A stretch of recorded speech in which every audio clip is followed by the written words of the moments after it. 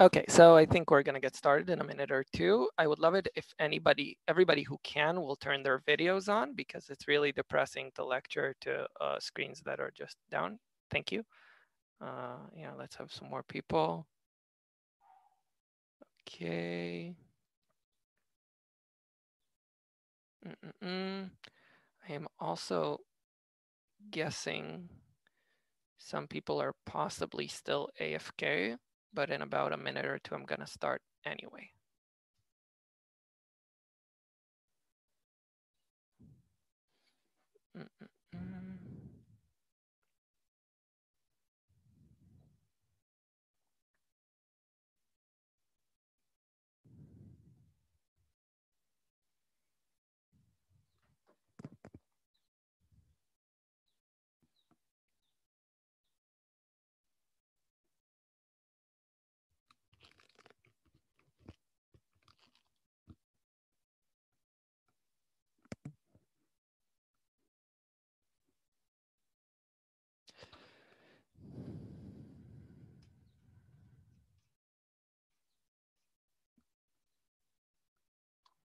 How are you doing?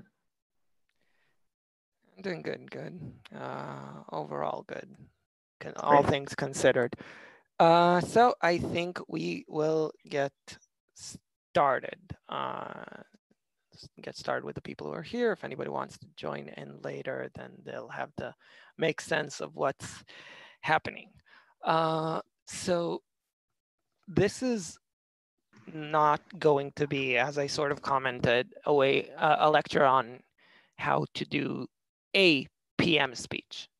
So I'm guessing most of you or all of you know how to do a PM speech. That is, find 3 points, analyze them to some presentable level, and then give those 3 points in a speech. That's cool, but I think most people know how to do that. This is going to be about how to do a PM speech in what I think is the way that I found is best for me, the way that I think is the most fun way, the way that I think is the most exciting way. And I think more importantly, it's about helping everyone here see the beautiful side and the fun side and the good side of doing the speech that so many people like fear and despise.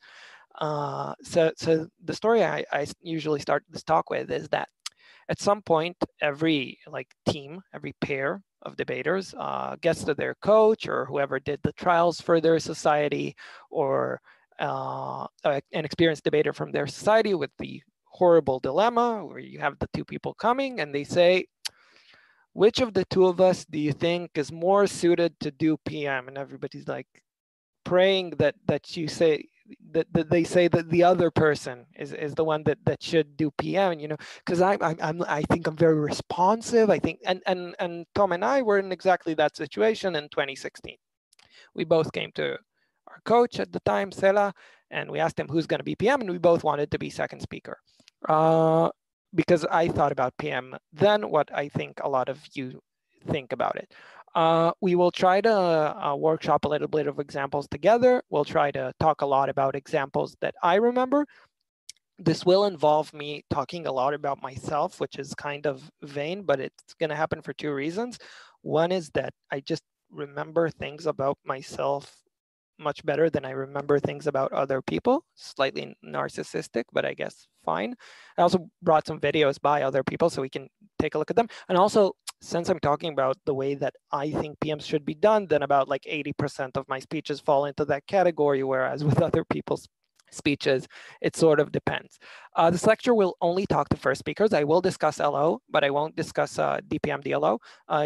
For second speakers, you guys won when you had the argument, so we won't be hearing any complaints from you because you got to be second speakers, and that's probably what you wanted. So I think what this lecture is about doing PM in a way that's beautiful, in a way that's memorable. It's not necessarily going to be the easiest way to do a solid PM, to do a PM that's passable. I think and by the way, whenever you try to change something in debating or in tennis or in whatever you're doing, the process that you encounter is always this. Like there's always a dip when you try to consciously leave old habits behind and leave things that you're comfortable doing behind. But I think it's more fun. I think it's more worthy. And I think it's actually more competitive in the higher levels. So I think PM starts with prep time, right? Because it is by far and away the hardest speech to prepare to, because you really only have 15 minutes. If this is a regional competition, you're walking 2 or 3 of them. If this is Worlds or Euros, you're walking probably 5 or 7 of them. So not a lot of time sitting down at all. And then you have to sit down and do a speech. And that's why I think talking about PM starts from talking about prep. We will talk about the speech, but I think that's where we start from. So the first thing about how to do what I think is a good PM is about how you approach preparation. And here it's a philosophy or a trick or a way that I've learned from a talk Will Jones gave at the Red Sea Open, God rest its soul, a few years ago. If you don't know Will, you can Google him. He's a very impressive speaker, which is try to think of why the CAs gave that motion.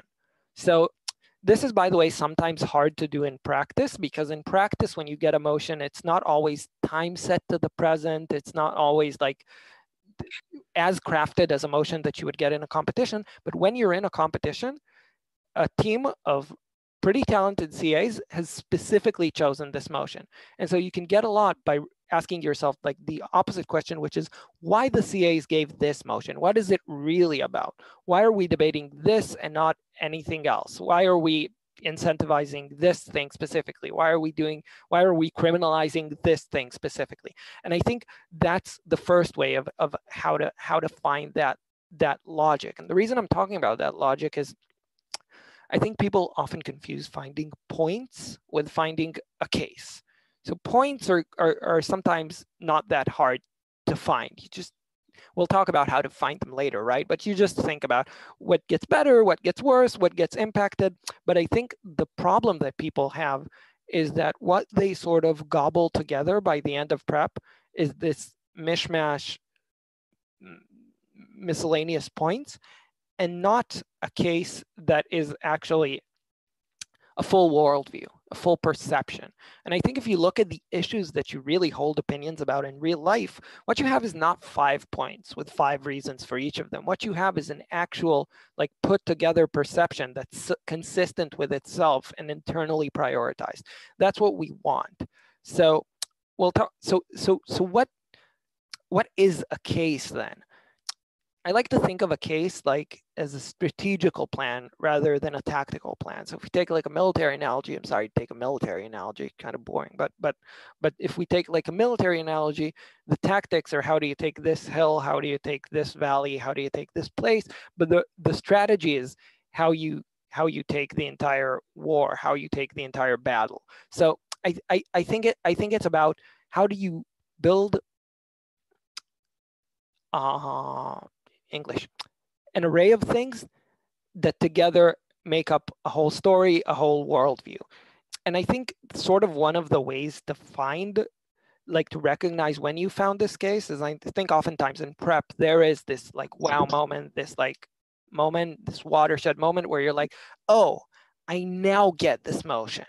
I now get why they've done this. I now get why they're even talking about letting an example I saw yesterday, diaspora Jews vote in elections to the Knesset. Like, why are they even thinking about this odd idea? Why are they talking about letting minority communities impeach the chief of police? And sometimes those are accessible and easier, and sometimes those are quite hard. But the moment in which you get them is a moment in which case constructions starts to flow more easily. So what does a case include? The first thing it naturally includes is points. And I think here we'll talk about something that sounds really basic, but actually isn't, because so many people get it wrong. What is a point and how do you find it? A point is something that in and of itself, by itself, proves a bottom line. That is, it proves a burden to the debate, a burden to winning the debate. That's important because oftentimes we talk about characterizations, we talk about how people will respond to a certain message but don't really do anything with that. It's really important that we ourselves recognize that anything that we can't do the tie back for, anything that we can't do connect to the motion, that is not really a point. That is something on the way to a point. And when we roadmap it like a point, we confuse ourselves because we're like, okay, we got this one. And we confuse our adjudicators because they've just heard a bunch of stuff that ends with a conclusion that is off clash. So that won't necessarily make them persuaded. So I think it's important to tell apart what your points are. And your points are should at the very least be something that if you accept all of them, you are now persuaded of the motion. And this seems like a trivial point, but I can't tell you how many times I've seen a prime minister speech where at the end of prime minister, if there are no more speeches and I have to call the debate, I don't have a call yet because they've given me like things, but haven't necessarily met all their burdens, haven't necessarily explained why the motion is. So for the classic policy, there's a problem, it's solved, and the solution is justifiable, right? Why it's a whole thing. And the way to find those points, we may get to that later, but it's to have a state of mind that isn't about opposition. It's about what's a persuasive case for this motion? How do I persuade someone of this motion? It's not about this motion sucks. It's not about I'm unhappy about the position that we drew. It's not about I have this silver bullet that I'm thinking of for opposition and it may destroy us, because that's how you don't find a case. It's about a state of mind of, let me try and visualize the world in a world with this motion, ask myself both the rationale for doing this thing and how the world looks under this thing. I'm talking right now more about policy because I think policy is where debating starts from. It's the most clear type of motion. It's the most, I think it's the basic skill. There's a reason it's taught to freshers before the other kinds. And then we'll talk about the other kinds a little bit later. What does a case include other than points though? This is, by the way, a good time to say that if you joined, I would love it if you would turn your videos on because it's more fun for me, but you know, can't force you.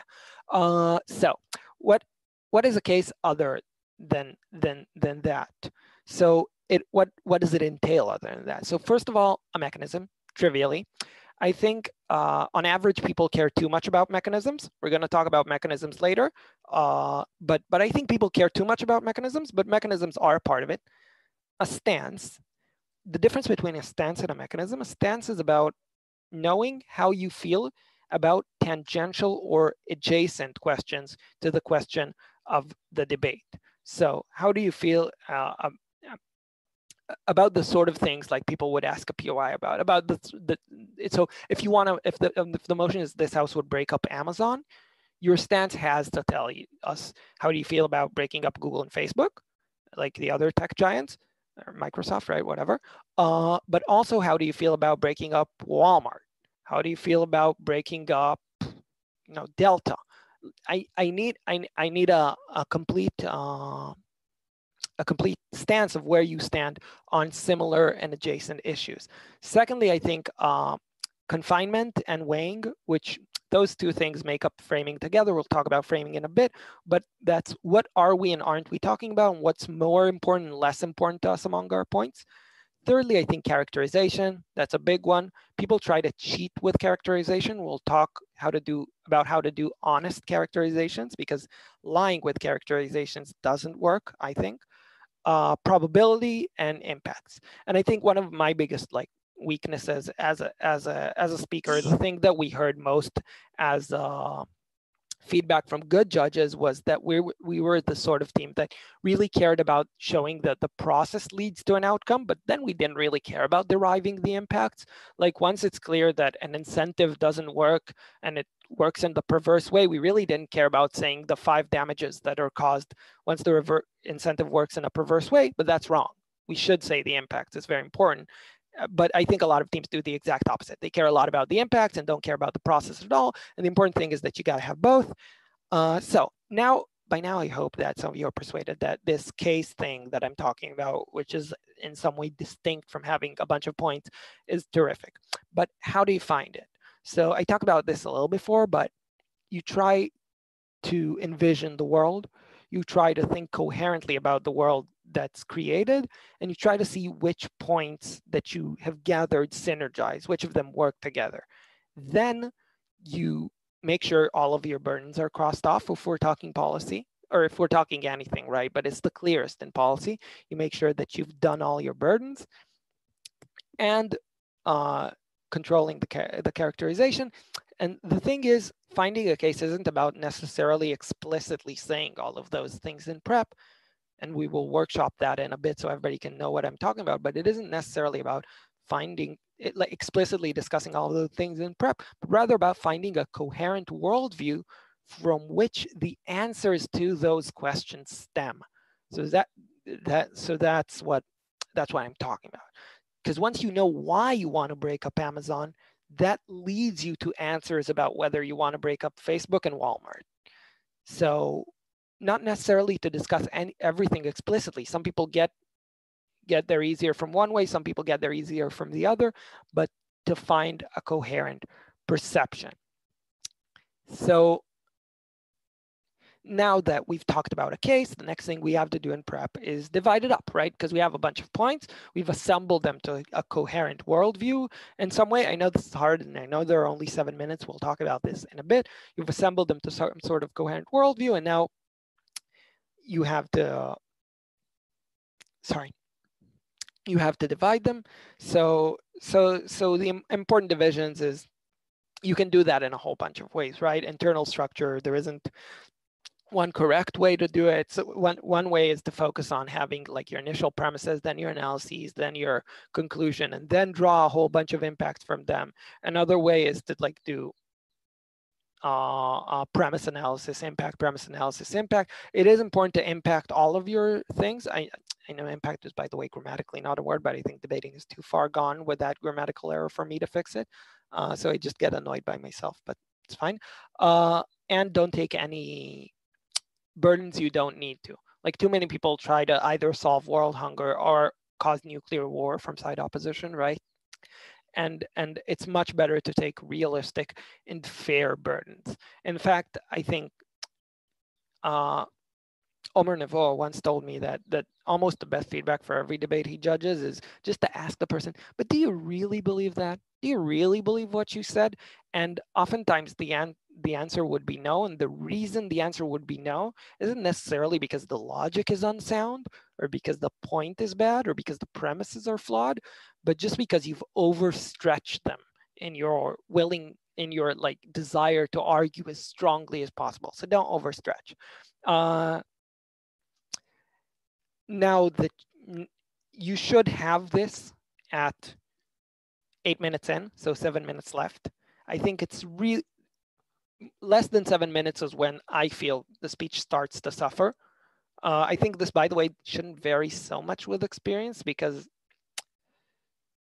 if you are less experienced, then you should probably just do less material and have that take 7 minutes both to prepare and to say. If you are more experienced, you shouldn't have necessarily more material, right? That's wrong, but you should have material that's more carefully arranged and worked together. So I don't think that the need for time is not the thing I found to, like, as I've gotten more experience. As I've gotten more experience, I haven't been like, analyzing points now takes 4 minutes. It's been pretty much constant throughout my experiences in debating.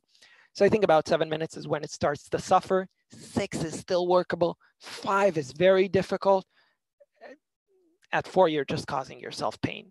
Like, you will speak for 7 minutes, but a lot of it will be in circles. A lot of it will be beating around the bush. A lot of it will not be as good as you want it to. And it's important to remember that it's better to have a wonky case at 8:30 or 9 than to have the perfect case at 11, which is just useless. That's just a waste of a good case. So I think know when to when to set your lines. And also, if you're nowhere near at 7 or 8, then cut it off and run with what you have. Maybe the second speaker will be able to think of more things. If you feel like you're almost there, maybe stretch another minute. But if you're nowhere near, then stretching another minute is actually the wrong thing to do. The right thing to do is to say, okay, this is what we have, and this is what we're going to try and win with, and just analyze that as well as you can.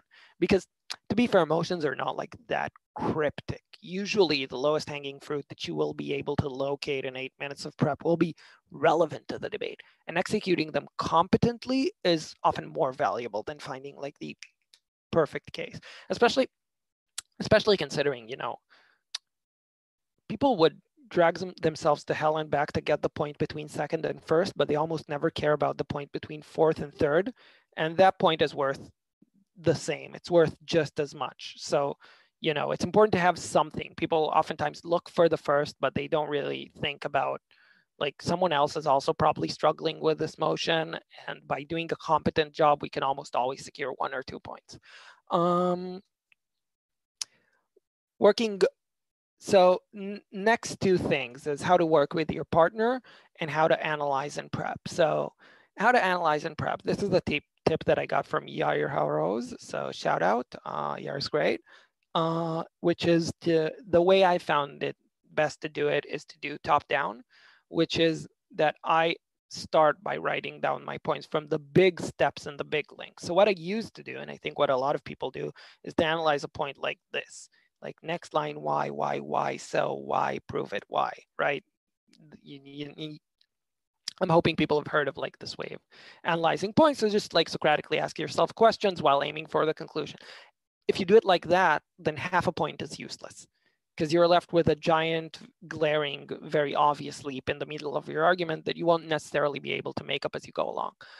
The way I found it best to do it is that you go outside in. So you have your 3 big logical moves as a part of that point, and then you start working the internal links. Then you start then you start doing the internal part. Again, as we'll workshop again, remind me of this, and I'll explain I'll explain how I see it done. I just can't like really come up with a point so easily off a blank to try and explain it. How do you work with your partner? So you pretty much stop talking with your partner, at least the way it works for me, about 7 minutes in. PM speech is always prioritized in prep. DPM has more time, DLO has more time. First speech is always prioritized. That means I don't believe in saving points for the second speech unless that emerges organically, like unless you organically have too many points. I believe in stuffing everything in the first speech and letting the second speaker respond to the debate and have more time to do what they're uniquely positioned to do. That also means that if I need help with something, if I need an analogy, if I need an example, if I need a way to do a specific link, then I ask my partner and they pretty much leave everything and come to help me because I have to be up there in 4 minutes, right? So I think that's the right prioritization. That time where the partner has 7 minutes to be thinking by themselves is also when we introduce the things that we told you not to think about too much from before. This is when like they start thinking about engagement with opposition. This is where they start thinking about like clashes, and obviously they ought to do that before, but this is where you really dig in. Like I think it's obviously important to understand where the clash is going to be in the debate, and we can discuss that in a bit, but I think people too many times do a whole back and forth with their partner in prep, like, but what if they say this, then we say this, and what if they say this, and then we say this. Every argument in debating has rebuttal. If your comment on an argument that somebody offered is rebuttal, then, you know, every argument in debating has rebuttal. That's not a reason not to do it necessarily. But that's the time where I think the second speaker can sort of take a deep dive into what the other side and how the other side is thinking, and also look for blind spots in the case. If those blind spots are big, we will stop everything and try to fix them. If they are like so glaring that LO can just basically bury PM in their first 2 minutes, then you probably should stop everything and fix it. If not, that's what you have a second speaker for. You know, you can fix it as they go along. So Tom would tell me something, you tell me, but what do we do? So I have this problem. What do we do if they say this? Then, and I'd either say, okay, I'm working that in, or I'd say, okay, you should probably solve that. And I think, yes, the second part of prep is hierarchical to me in that sense, that everybody has to work together so the first speech works because it's really close. And also one thing, which is how to run analysis that comes from your partner. So the way that oftentimes you end up doing it in like pro-ams or situations where it's effectively a pro-am, is that someone during the minutes of like development and analysis gives the argument. That way, though, you don't have two preps. That's a little problematic. It hurts the team most of the time. What you really want to do is get like the logical outline of the argument and some keywords that they would want you to use when running this argument. And sometimes an example or an analogy really helps you understand where they're going for and then construct it alone. So that's pretty much my overview of prep time and how it influences the PM speech. Any questions about that?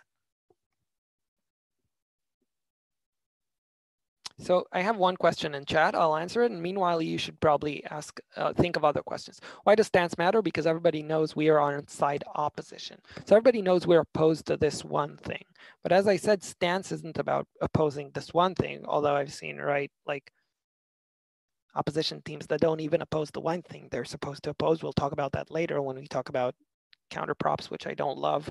But it's important to know how you stand on related questions, because those will come up, and also because those clarify your principles. Not principles. Principles in debate has become a code word for the non-consequentialist argumentation.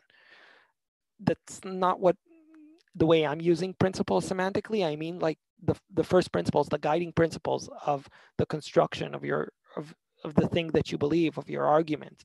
So in that sense, I'm looking at like free market as a principle, right? Even though you can't just be like, not in the laissez-faire libertarian, again, non-consequentialist way, but just as a principle that you're constructing.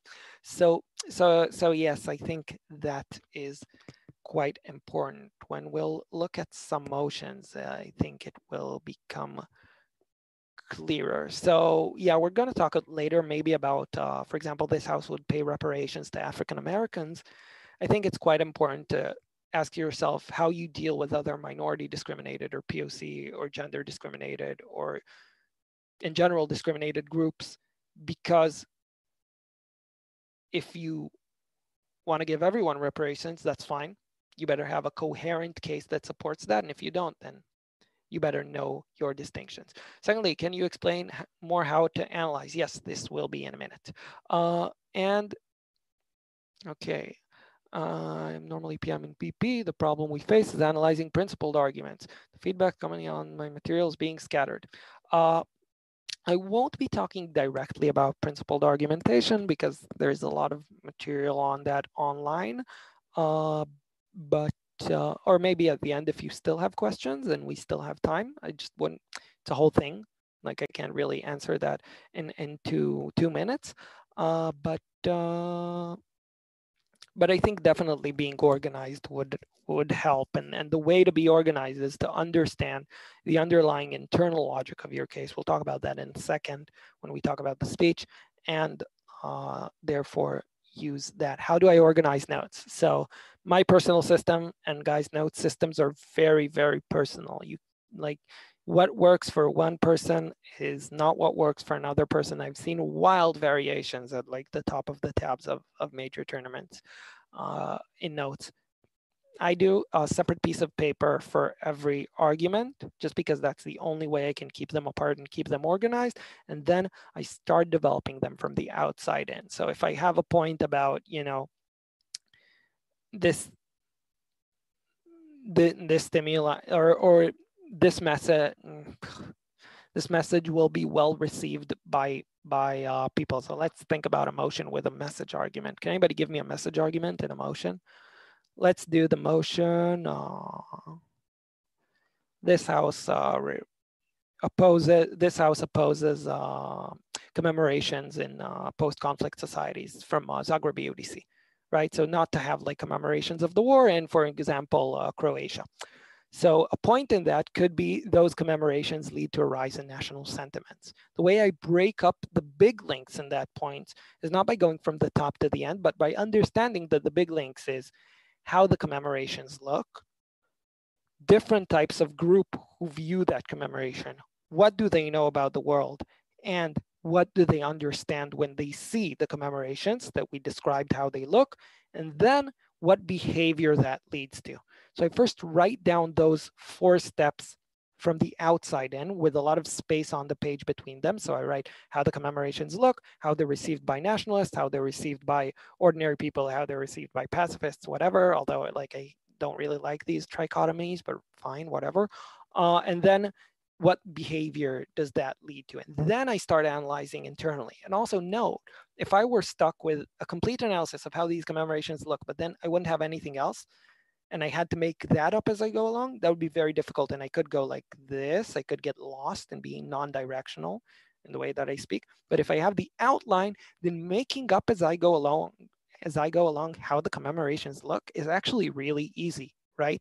If I'm standing and all I have on the paper is how do these commemorations look, then I think I can easily say there are a lot of flags there. Flags rise up, flags like flare up nationalist sentiments in people because they're symbols that are associated strongly emotionally. There are a lot of speakers there. The speakers are the heroes of the war, people who are quite significant in the war. There are a lot.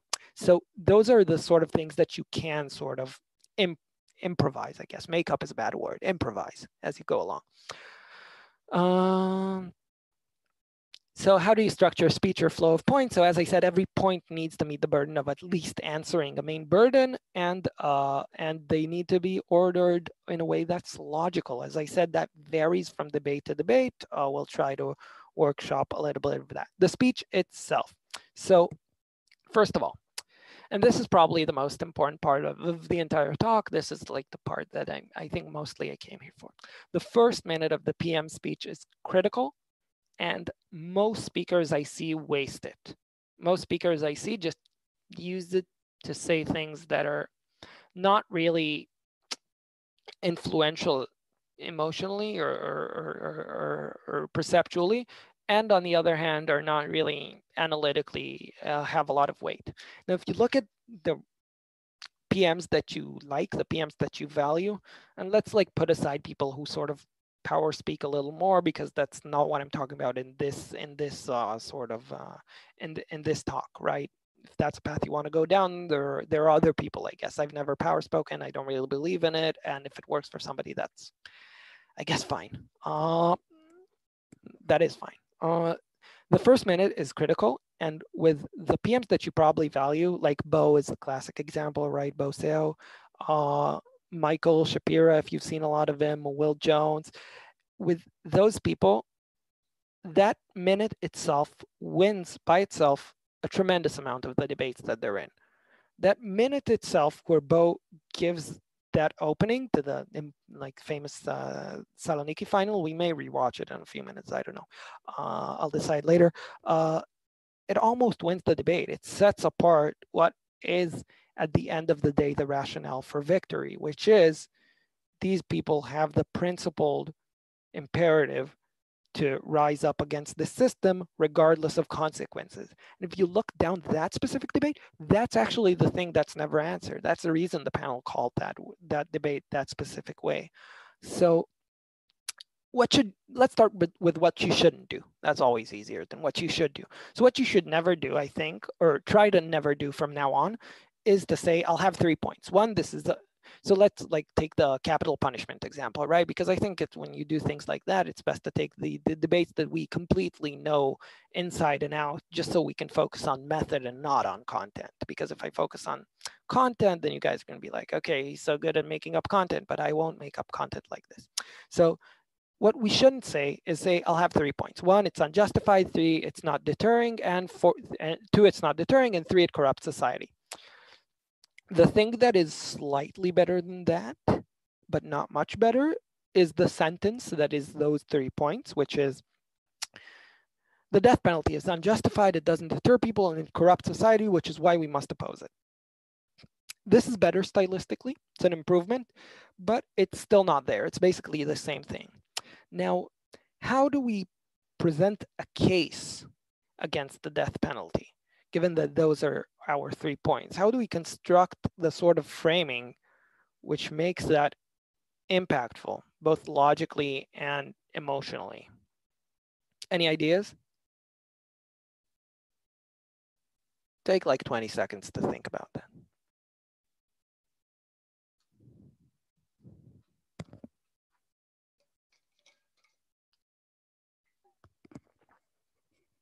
Anybody want to have a try?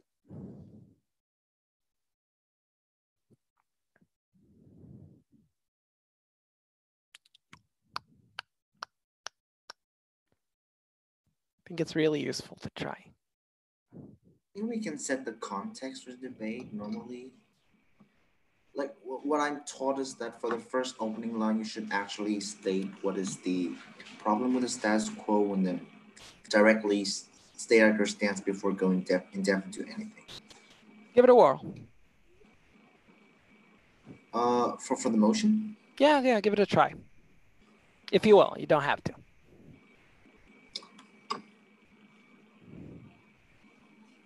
Well, yeah, currently, I don't know. Let's Okay.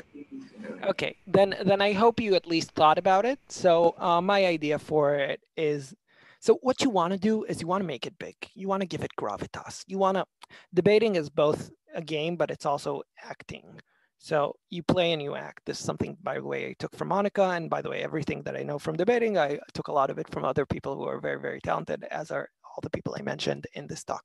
So you want to make it big. You want it to be something that you care about. And so many teams like they come on the stage and they barely look like they even care about this motion. And you want to make it something that you care about. So the way I would go here is, I'm sorry that my notes are positioned in a way that I'm not looking at the camera, but capital punishment is essentially the state committing manslaughter just to fail miserably in achieving deterrence, and which would be immoral even if it were achievable. And it is cold-blooded state murder that's meant only to appease a misguided public that's become so just because it craves blood, precisely because it was corrupted by the state. Which is why we'll talk to you about why, regardless of consequences, the capital punishment is simply unjustifiable. Secondly, why it's inefficient in achieving deterrence and ineffectual. And thirdly, why it corrupts the public in ways which hurt us outside the scope of capital punishment, but B, create a self-feeding, self-reinforcing cycle of violence, which feeds political capital into the desire for capital punishment. Now I hope that's something you care more about. Now I hope that's something, and most crucially, now that's something that if I can prove that, then you will be persuaded that I won.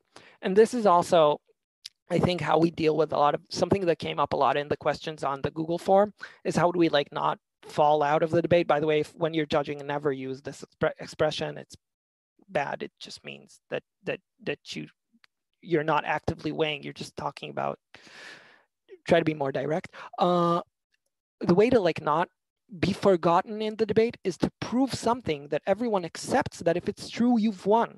And then when people don't deal with you, the judges will remember that you've set out to prove something that's a winner by itself.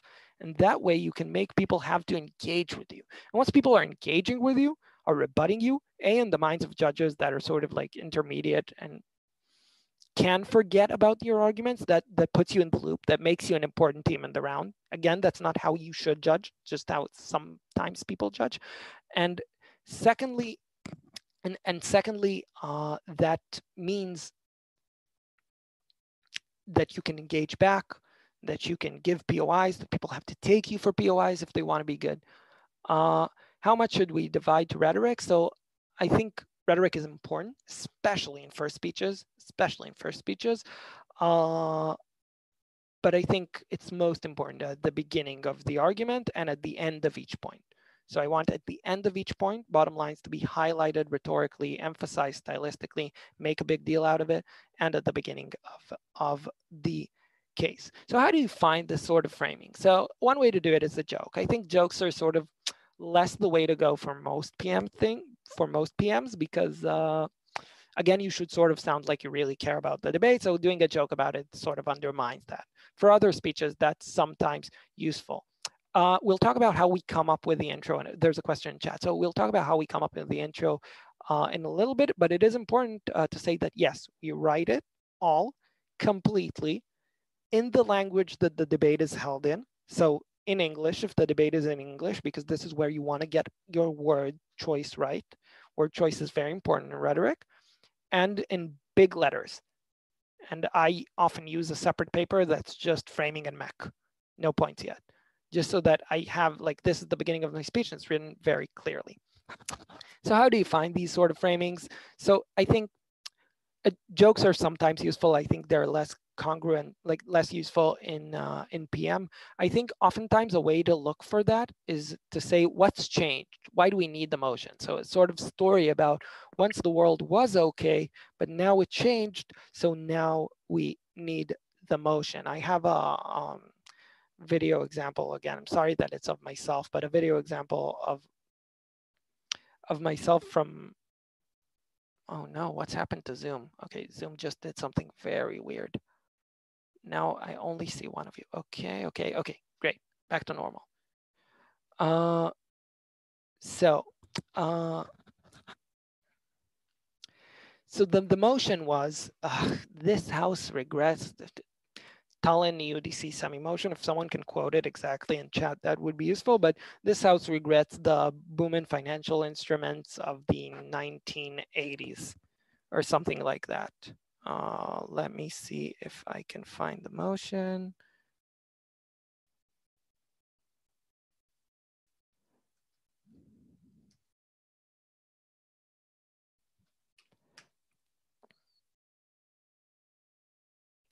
Yes, this house regrets the mass deregulation of the financial sector. I think there might have been an info slide, but you know, whatever.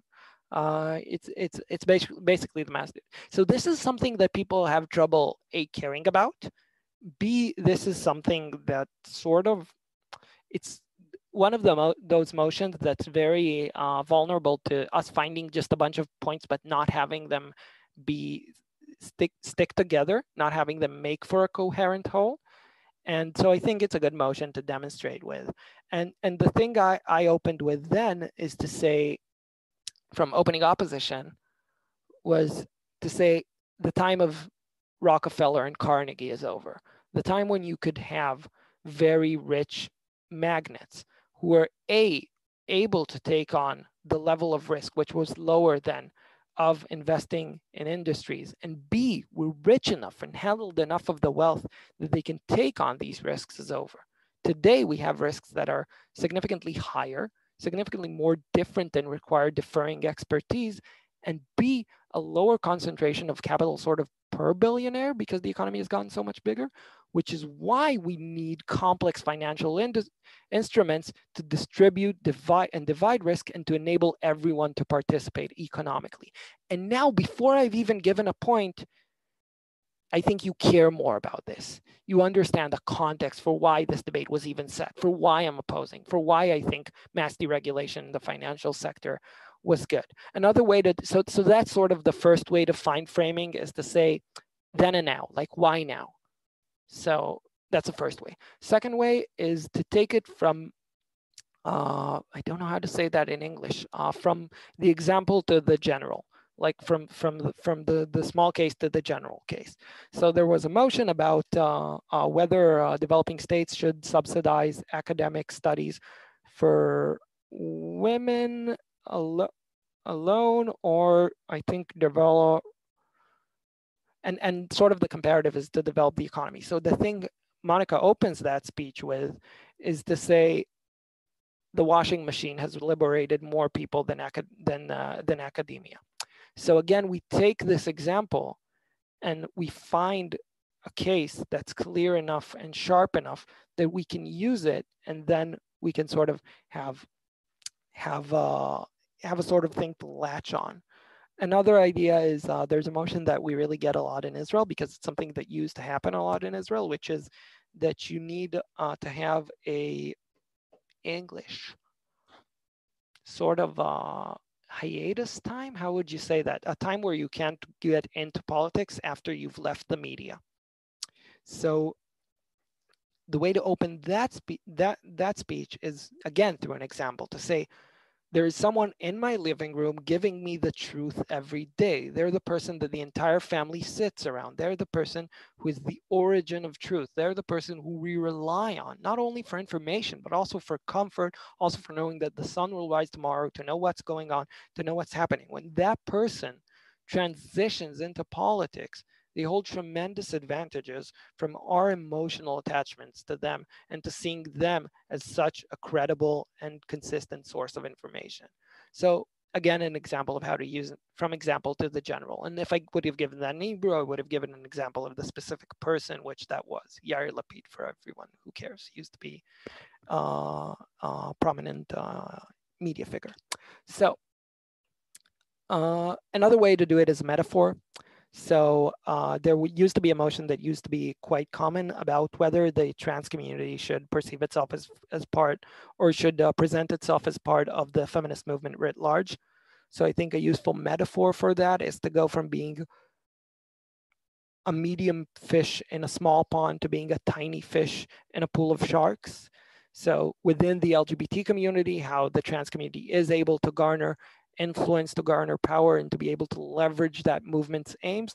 But within the wider feminist community, it wouldn't be able to do that because there are more powerful forces acting in that context. Like, for example, you know, white feminism caring about what it cares about and other internal streams. Another way to do it, I'm sorry to like laundry list this, but this is the way I look at it. I look at it by looking for those things. First, you look for them intentionally, and then you get used to looking for them intuitively. Another way to do it is to do a perspective shift.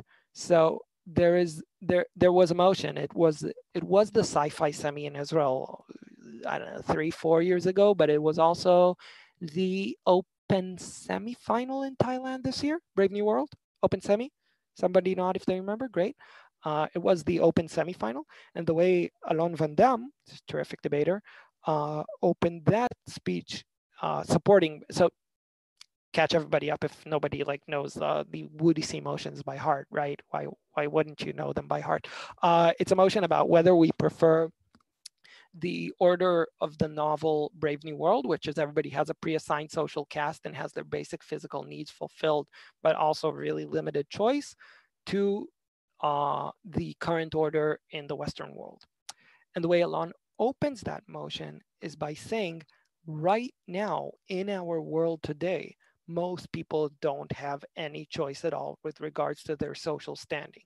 They're streamed into a very precise path where the next action is almost always predetermined by the previous one, and every digression from that path leads to falling out and being greatly penalized by the system around you. Again, that's a perspective shift. We all thought that Alon is supposed to support the no choice world, but he says, no, look, the world already doesn't have a choice. And through the story, of course, this is not analysis yet. Alon has to analyze why that's true. But that opening tells us a story of a different perspective. People maybe being more free by being free within confines than they are by being ostensibly free, but unable to pursue any of their negative liberties. And the last way that I'll mention to do it is analogy. So I'm sort of, the way I usually do this workshop is by showing a lot of video, but I'm sort of reluctant to do that because I know video in Zoom tends to be really, really a buggy thing. So maybe what I will do is just,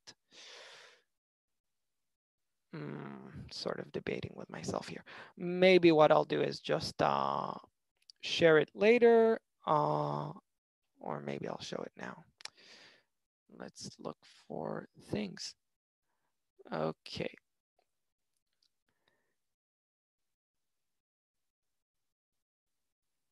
Okay, so what he does is essentially make a comparison between motion is this house would break up big political parties.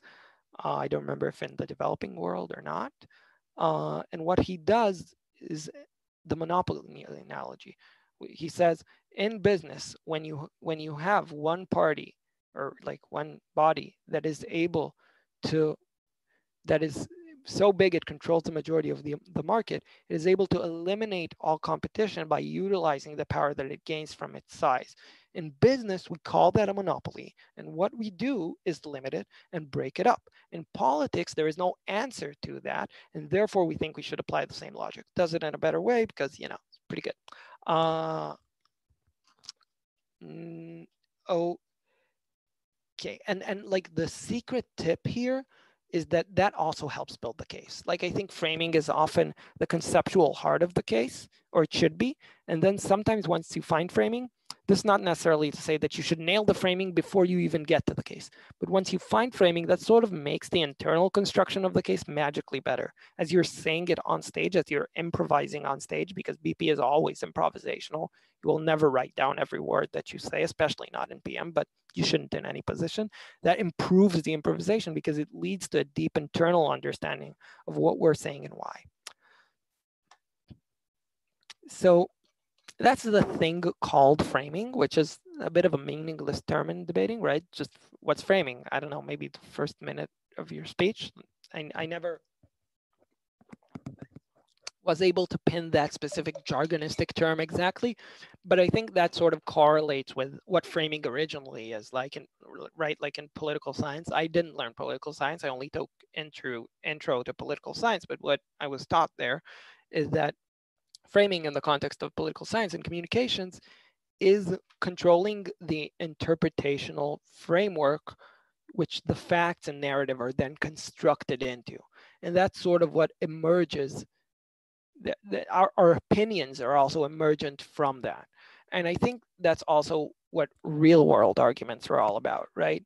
Because oftentimes this is Hannah Arendt said that oftentimes most people will agree about the facts, but the entire difference will be in interpretation. That's sort of like gotten, now people also like to disagree about the facts more than they used to, but I think that's still true, especially for the kind of disagreements that are presented in debating, where fake news is not so much of a thing. And I think whenever we look at the real disagreements in society, almost always a fact for either side will never change an opinion. And the reason for that is because we're framed in an interpretational structure where every fact is constructed into the narrative. So one tragic and famous example of that is the Israeli-Palestinian conflict, right? Where whenever there would be a conflict between a Palestinian and a soldier, then always the people, or at least national, I don't know if to say nationalistic, for sure nationalistic, but also national, but not necessarily nationalistic people on the Israeli side would see that as feeding into the story of violence. And the people on the other side would see that as feeding into the story of occupation. I'm not here to take sides on that. I think that that's not my job here, and it also would be unfair to all the people that can't argue with me on the other side, but I think it's a really good example to see how you get another example, you get another factual data point, but nobody changes their opinions because they just fit that into the story that they already believe. Same thing with Trump, right? He kept doing those things, and the liberal side of the equation kept anticipating that this straw would somehow break the camel's back, but that was just incorporated into a narrative structure that's true for that. Police brutality, again, not going to take a stance on that. No, but note that the pro-police side of that argument will always tend to construct a story which fits into the wider narrative, which is, why is being a policeman hard? And that reaction made sense. I think that's quite tragic. I think you shouldn't behave that way in real life when constructing your opinions, but it also goes to the power of influencing framing, which is the power to construct the words and the stories with which the rest of the facts of the debate are contextualized. And I think that power is the greatest in prime minister speech, because that is when we set the rules and the words that people will use for the debate. So whenever I have to support a program, I always try to make up a name for that program if that program wasn't in the motion. And if they led me into a specific name and that name is not good for me framing wise, I would rebel against that name. So for example, there was very recently, what was it called? Tech Open final, semifinal. Does any of the Israelis remember? There was one where Tech Open final. Do you remember? Eyal, want to give me the motion or a basic approximation of it?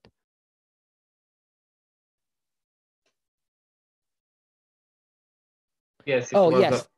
Yeah, go ahead. Sorry. It was whether we regret or not, or support or something, the productivity cult. That means that yes. you. Yeah. Exactly. If I support what the CA team called the cult of productivity, you can bet I will not be calling it the cult of productivity, because once we call it the cult of productivity, we've already framed these people into acting irrationally, not being conscious, not making correct choices. That makes the debate incredibly hard to win, because then when people ask themselves, do I believe analysis A or B? Then the word cult is just sitting there like a virus or a bug in their mind, influencing what they find plausible and less plausible. I would call it a pro-productive lifestyle, or an actively productive lifestyle, or a self-improving, productivity-focused life, or something other than cult. Because if the word is cult, then you are losing. So the same goes for a lot of these things. We've also had a whole bunch of these motions lately, right? Like defining decade, being the ESL final, and a whole bunch of other ones. You want to make sure that. So let's take an example. There was a motion a while ago about having a literal birth lottery. Again, I don't necessarily want to call it a literal birth lottery. Maybe we want to call it fair randomized birth. Maybe so you want to control the things and the language that's being used. I think again the THESA final is a really perfect example, because Bo there. By the way, there's a lot of more about this in a workshop Monica gave about word selection, but I think it unfortunately wasn't recorded in Athens. But if you were there, then lucky you. Bo hides a great amount of violence behind a certain type of language. Because what are we talking about? Essentially, a violent revolution, killing most people in that auditorium and possibly their children. But what that's hidden behind is a language that obfuscates that reality, that obfuscates that fact, that talks about it as metaphorically, as like the breaking of chains or the rising up against an oppressive system, without talking into the nitty-gritty details. If you're op and you come up, you want to show the pain, you want to show the blood, because otherwise it will be very hard to win when violence is talked about in such abstract terms within the debate. Makes different things. Same thing, again, a video example I was thinking of giving is replacing judges with AI. So that was the ESL final in Cape Town Worlds. Good speech there by Alexander from Moscow. And I think a lot of good speeches, right? But that's the one I'm talking about. And what he talks about is, he says, every day unaccountable bureaucrats decide for us, which is a word choice that if now we can get everybody to say bureaucrats, if now we can say bureaucrats, unaccountable bureaucrats, then software starts to look good in comparison, because these are already people making arbitrary decisions. These are already people who are unaccountable. These are already people who don't owe anything to you. So I think that's, again, another perfect example. So what do we want to frame? We want to frame our mech, or you know what, we want to frame around our mech, our stance. We want to frame around metrics, which are really important to analysis debates, but I'll talk about them in a second if I forget. And if I forget, you can ask. Talk about characterization. We'll frame about characterizations. And again, as I said, example choice is being important to set context. Now we'll talk about the mechanism. Before I talk about the mechanism, any other questions? If there are general questions about the lecture, just keep them at the end. If there are questions about this segment, I'd love to have them.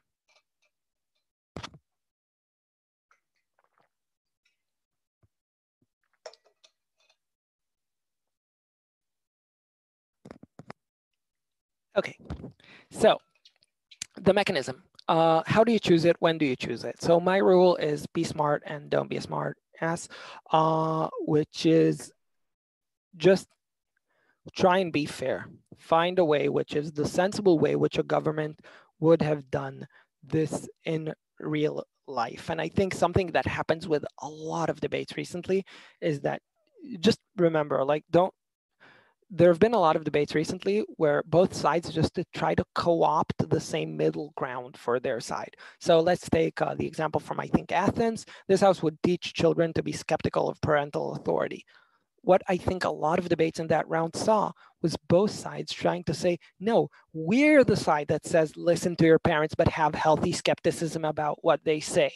And that leads to debates that are A, quite boring to judge, but B, are unpredictable in outcome. You have no control. And also C, they tend to that's a good thing to have happen if you're back half. Like if front half is very confused about who co-opts the middle ground they both want, that's usually a debate that you can fit yourself into quite nicely by resolving that. I think the way you avoid that idea of everybody tries to co-opt the same middle ground is don't use your mechanism to try to steal something that actually belongs to the other side, which is all the OG teams, which were like, okay, we'll teach children to be skeptical of parental authority, but of course we'll also teach them to listen to their parents because they're important authority figures. We'll just teach them to have healthy skepticism about it. That makes for a debate that's barely a debate, I think.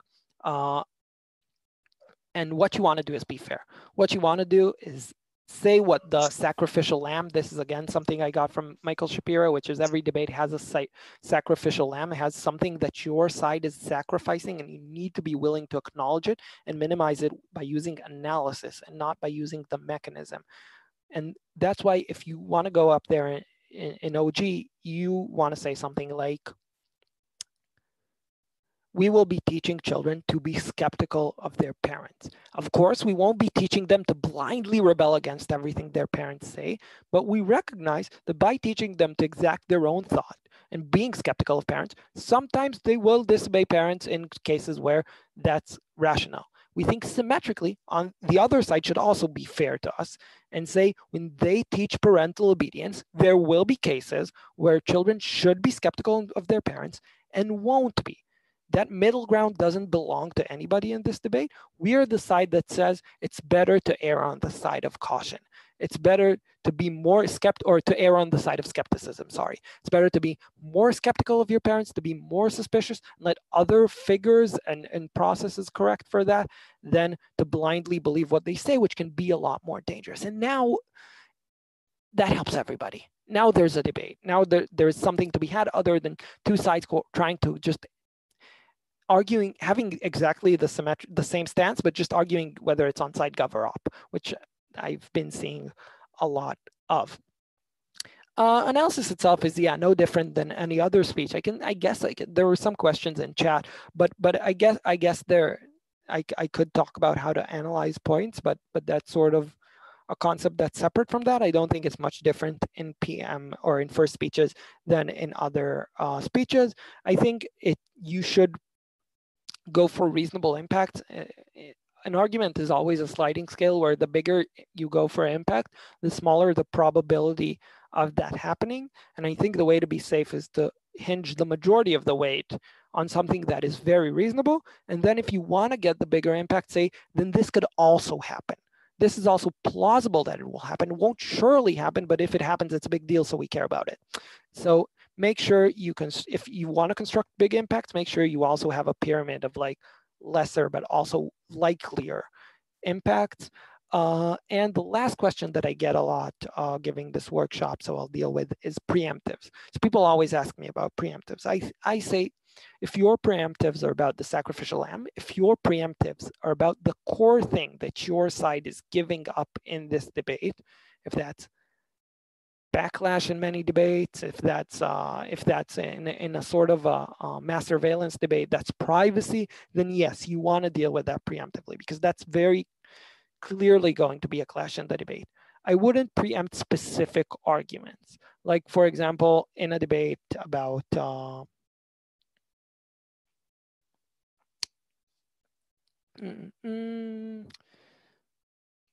drawing a blank. So I wouldn't preempt a specific argument or a specific line of argumentation, because then oftentimes opposition just won't go there at all and you'll end up wasting a lot of time. How does the case help me in construction? That means that I now have like the skeletal structure of the case. I have the schematic structure of the case. I see it, I see the links, and that means that I can A, prioritize between them, and B, focus on how to fill them. And so that's my big logical move, that if I do it right, I will be able to do a complete case that is a winner. Last thing is about style. I think Prime Minister pacing is even more important than in other speeches. What I often like to say is that it's sort of, I kind of like rap music, so it's a little like a rap song, but the pacing isn't rap god, the pacing is lose yourself. So you want to slow down, especially for your intro and bottom lines. So that's also true for lose yourself, right? But never mind. And you want to keep a steady pace. You don't want to run, you don't want to mumble, you don't want to stumble too much. You want to try to keep a steady pace. That's, I think, my number one advice for most prime minister speeches that I hear is slow down. Do less, do it better, do it more intentionally, do it more purposefully. You'll be doing a lot better. Now I'll answer some questions in chat, and then we'll workshop some motions, and then we will talk about leader of op. My estimated length for this workshop is probably it's going to end in about, or at least the constructive part of it, it's going to end in about 30 to 40 minutes, I think. So questions in chat. Did I miss anything? Okay, another possible point for capital punishment, yeah, that's a different case. It's also coherent, like that capital punishments doesn't fill in the requirements of the penal code. What I would say is with capital punishment, oftentimes what people would do, and I think, again, it's a good example because we all know it inside and out, or maybe some of us know it inside and out, is that people say, there's something, I don't know how international this is, but saying the 4 purposes of punishment, which is retribution, deterrence, distancing from society, so I don't know how to say that in English, and rehabilitation, and then try to like go down that laundry list. And I think that's actually a really good example for how to miss in an argument, because then you have 4 points, unprioritized, unweighted. It's very easy for A, opposition to decide which one of these is most important and rebut it, or B, to say for back half teams to decide which one is more important and construct it far better. And when you have a complete perception, that also should have an internal prioritization of what's less and more important. So stay away from laundry lists and always ask yourself, what's really my reason? And when you have more reasons, make sure those reasons are sufficient to win. Not just like, there are arguments that I call like I win more arguments, which are, if I'm already winning this debate, this is the reason why I win more. These are pretty much useless in debating because you want to take the points. And also they don't lend much to the overall holistic persuasion of a case. If something only persuades me more of something, but it's contingent on me being persuaded. Can I concisely repeat intros? Sure, I hope you're making a list. Humor.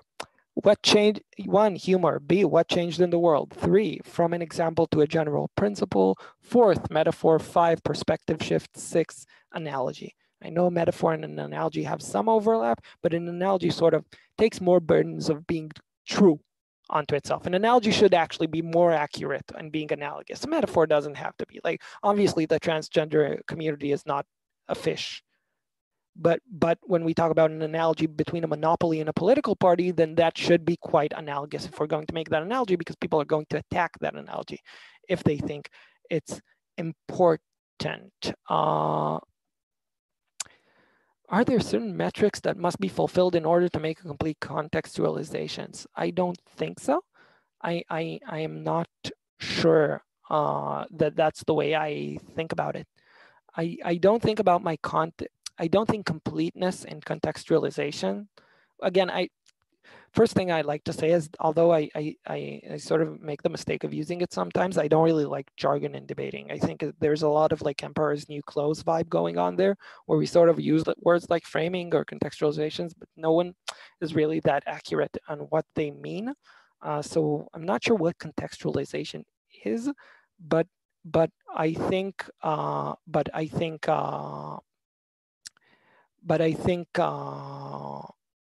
what you want is something that makes for a worldview that's coherent and understandable. I think that's the important part, and not necessarily to check off a certain laundry list. I think last thing is about analysis debates. Oftentimes, so first of all, in hypotheticals and prefers a world, exactly what I said about the being skeptical of children, children being skeptical of parents is very true for prefers a world.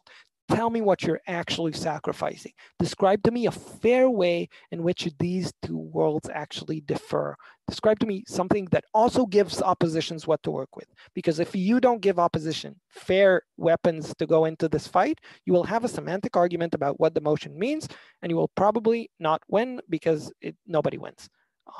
You may win if all 4 teams participate, and then the judge has to pick one of them to win.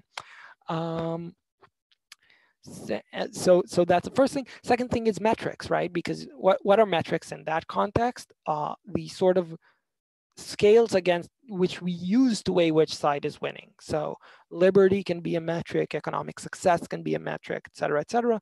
You want to explain why those metrics are important. So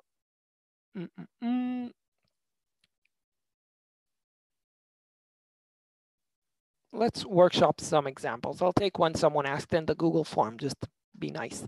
So there was a motion, I believe the time when I heard it was Budapest Open 2017, which is this house would give guns to women and only women. So what are possible points for that? If anybody's willing to bite and participate. If nobody is, then the collective punishment, which I will choose, is that there will be no workshopping part, and fine, because I can't workshop with myself.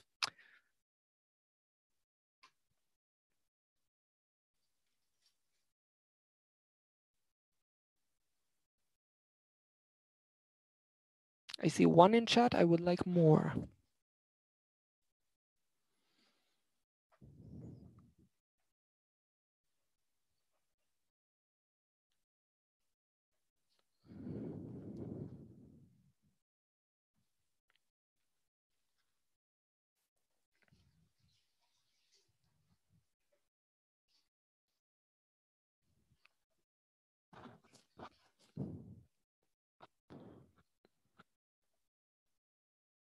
Okay, now I have enough to work with. Thank you all for participating. Even though you didn't do it in sound, now I have to read it out, which is annoying. Okay, so one idea, again, in prep, there are no bad ideas. So I won't give any of your ideas flack in that way. I think all ideas are pretty much useful in prep. I think one of the things that do most damage to people's prep is self-censorship. You should be more open in prep, and then after you say the things, think about how good they are and whether they can be employed.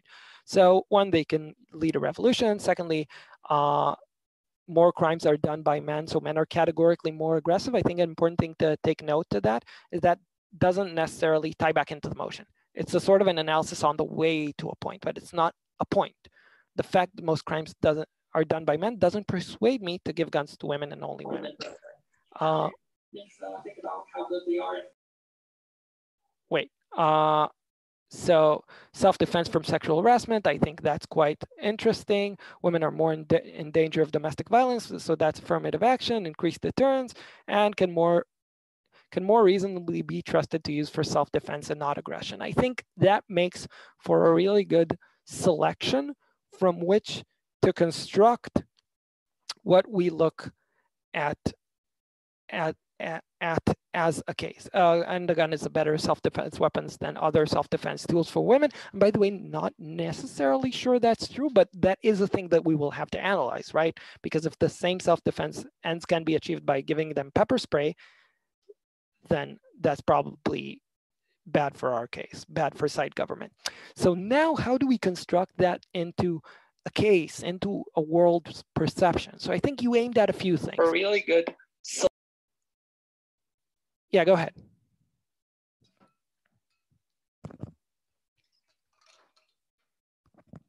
Somebody wanted to say something. Okay, so I'll go ahead. So I think we have a few things that are emergent here. One is self-defense in domestic violence cases, and I think that's important. That's a big thing that should definitely be part of our case. The second category people said things into is we don't have a lot of the detriments that there are to gun ownership happen a lot less when women are the ones that own guns, because women behave more responsibly with guns, because women are less aggressive, etc., etc. And the third is societal impact, which the only thing we had for that is Maxwell saying they can lead a revolution, which is, I think, an example of taking a really big impact. At least in most contexts, that's more work. But I think that's sort of, from that we can see emerging our perception of the case, which is guns create power, in every situation that they are introduced into. When they're introduced into domestic situations, they create power. They change the balance of power within that situation. How does that happen? Crucially, in those cases where domestic violence is an issue, guns make a big difference in deterring cases of domestic violence. Secondly, in stopping ongoing cases of domestic violence, even without the woman using it. And thirdly, in stopping cases of domestic violence with the use of the gun. We're going to have to explain each one of those three. And secondly, we think crucially, that means that a lot of the demands of gun owners in general, the political pressure to own guns, the desire, the advantages of gun ownership, if you accept that there are some of those, that sort of depends on whether op go for no guns or all guns, right? One of the problems of PMing that motion is that there are two opposite lines that opposition can take. Opposition can say, we want the right to bear arms, and opposition can say, nobody should have any guns. If we're doing a competition in Europe, it would be a sort of, I would guess they would go for no guns, but they can definitely go both ways. I think both ways are legitimate, especially when you can do like reasonable gun ownership from op here. And then the last thing we say is this does have the advantages of gun ownership in like giving people the power back and like enabling self-defense writ large, but none of the disadvantages, because disadvantages stem from specific types of uses that men do with guns. So I think one of the most important ones is self-harm. Another important one is domestic violence. A third important one is just within altercations, which are escalated by this toxic masculine aggressiveness. And now I think we have a worldview. Now I think we don't just have a bunch of points about like, okay, but we have the impact of self-defense. How does that weigh against your impact of the gun gets stolen and used by somebody else? But we've actually set out a logical comparative.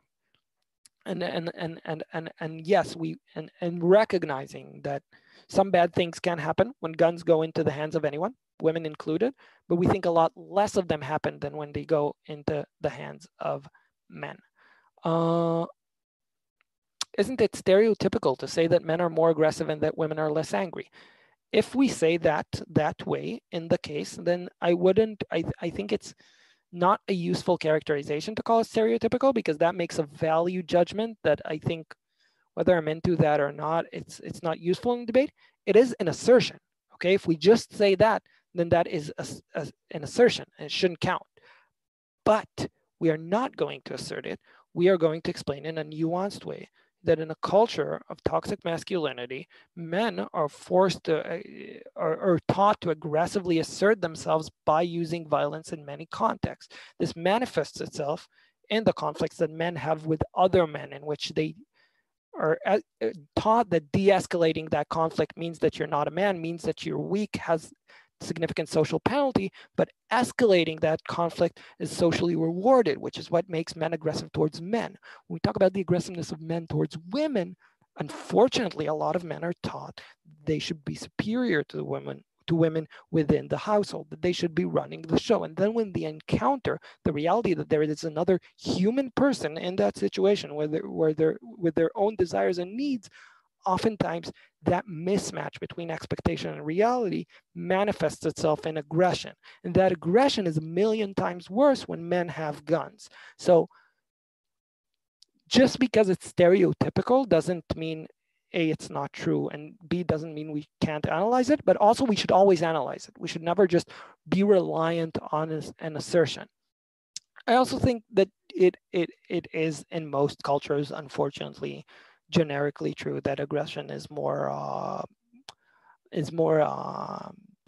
cultured in men. The way do you call that, when it's made to emerge in men? So yeah, I think yes, it's a stereotype. I think in many cultures it's a fair stereotype, and I think we can present it in a nuanced, analyzed way. So a little bit, so I hope that sort of worked example helped you see a little bit what we want to do. And then the first minute of our speech should be something along the lines of what I said, except we write down every word and we get it exactly right, which is to say, giving guns to women has a lot of the so exactly what I said before. Guns introduce power into a situation, enables responsible use in ways which prevent a lot more violence than they create, and thirdly, has a lot of extraneous benefits that we just mentioned. And so I think that's sort of framing that wins. A little bit about Elo. So Elo is first of all like the leader of opposition. Is first of all has the importance of being like the prime minister for opposition, and then everything else. I think anybody who does it the other way around will find themselves tending to lose the back half, and will find themselves falling into the sort of like hung case problems versus top half, like having things in DLO pushed in DLO that they didn't push, which is to say, don't give 5 minutes or 4 minutes of rebuttal in LO normally. Rebuttal should be purposeful, like should be really aimed at a specific purpose, should be really lean. Secondly, I think rebuttal should be essentially negative. So I think the sort of rebuttal where you weigh your argument against what they just said, leave that to some of that to DLO, because that's what they're for.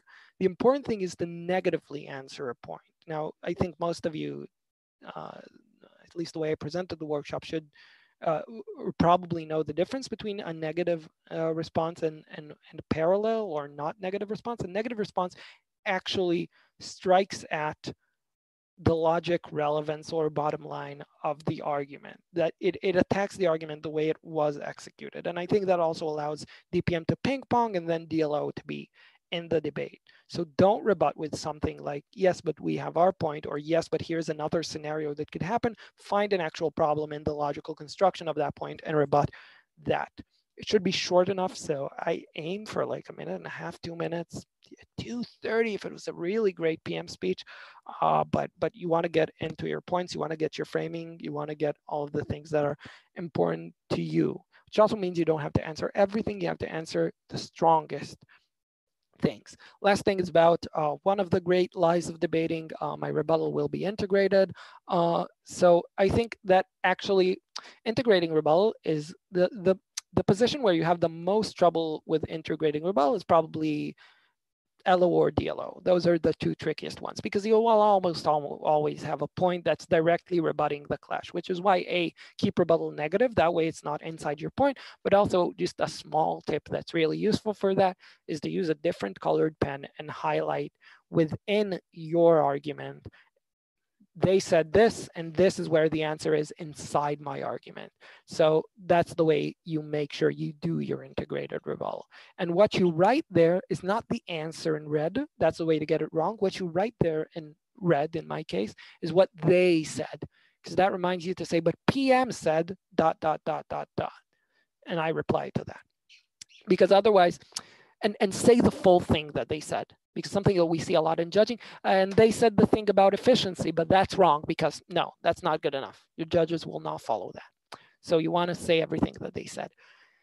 And perhaps the most important thing in LO is how to respond to framing and to a good PM, because we just talked about how influential framing is, how powerful framing is, how important it is in determining the causes of the debate.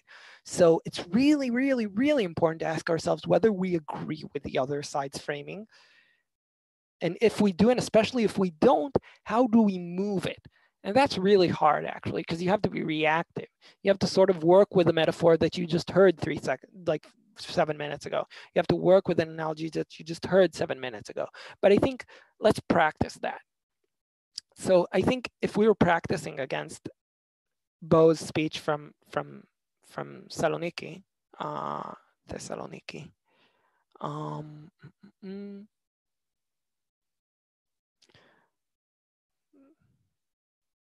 this is like something that you've all, never mind. So,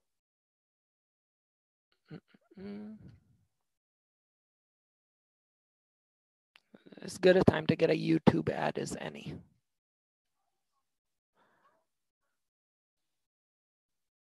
Okay,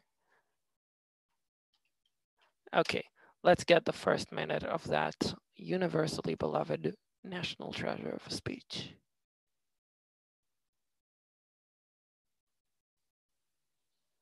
Are you all seeing a dinosaur or Bo-Theo? I can't see chat because I'm full screened. So somebody will have to be brave and say words. Ocio. Well, Okay, good.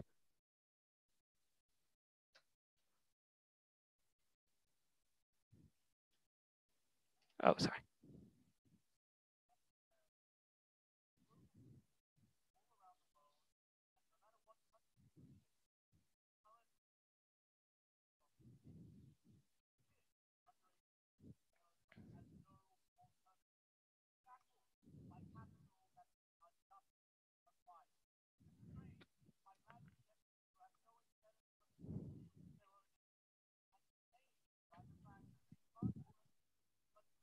I don't think it's very audible though. Sorry. Oh, okay. Yeah, I knew this was going to be a toughie. Can we see the dinosaur then? Yeah, everybody who stays until the end will see the right to liberty and to self-determination that we think inheres in the human condition. How are we going to define a Marxist revolution in this debate? We say that in all its forms, it shares the feature of wanting to break down the system of private property. That's what a Marxist revolution means. It can take place in one of two ways. One is it can happen through internal systems that exist presently, that is to say that you vote in Marxist governments who support things like mass redistribution and the abolishment of private property, or it can exist externally in the instance of forcibly bringing down governments that for far too long have tread on these people's rights. Okay. So we've talked a lot about how if that framing is accepted, that debate is very hard to win. And indeed, nobody else won it, despite having very good speakers on all the other teams. How do we respond to that? How do we frame against that?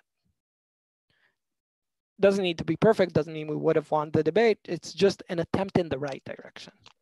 Well, like you said, it's a very abstract way of describing what is definitely a very bloody and terrible process for like the vast majority of the population, like enacted by what is probably a small minority of the population, which is the people that he's talking about in the like previous opening paragraph. So I think that's good. I would highlight within what he said, like for me, I would write down 1, no alternatives, like no choice, right? Dictatorship, whatever.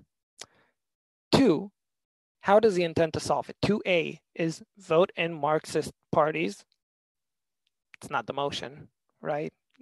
Okay, do that. We're obviously not opposed to that. And like maybe that's not the best idea, but it's legitimate. And B, forcibly remove governments. And then what we need to go out and say is that despite presenting arguments, possibly in one of the most eloquent speeches ever heard, Bo glosses over 2 extremely important parts, or 3 even, right? The first is that the extent to which those people don't have alternatives is very uncomparative. And we can talk about that a little more, but that's actually the least important one. Secondly, being in a dictatorship of no alternatives, true as it may be, absolute as it may be, although we're going to disagree with how absolute it is, does not excuse you doing anything at all to anybody else. It is simply presumed that everyone else within that state who is not along for the ride is then immediately complicit. And if there was analysis for why it's complicit, this debate was a long time ago, but obviously we're going to rebut that analysis, right? And being locked into a terrible state in and of yourself does not give you the right to inhumanely kill or show a complete lack of regard for the humanity of other people who did not exactly choose to live in that system. And then Bo offers to this no alternatives, 2 alternatives. 1, vote in parties, fine, it's not the debate.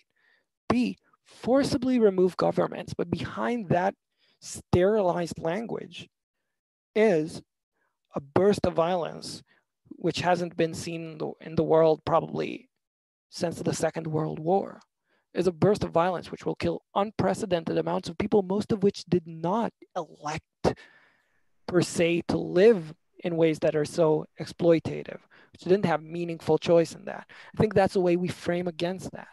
and it's really important to frame against that, because if we just accept the framing that we heard, if we just accept that thing, then it becomes really hard to win the debate. So I think it's important to be reactive, not only to the points, because you can address the points, but to the case, to be reactive to that. So if we talked about Alon in the Brave New World example, saying people live with no choice, how would you frame against that?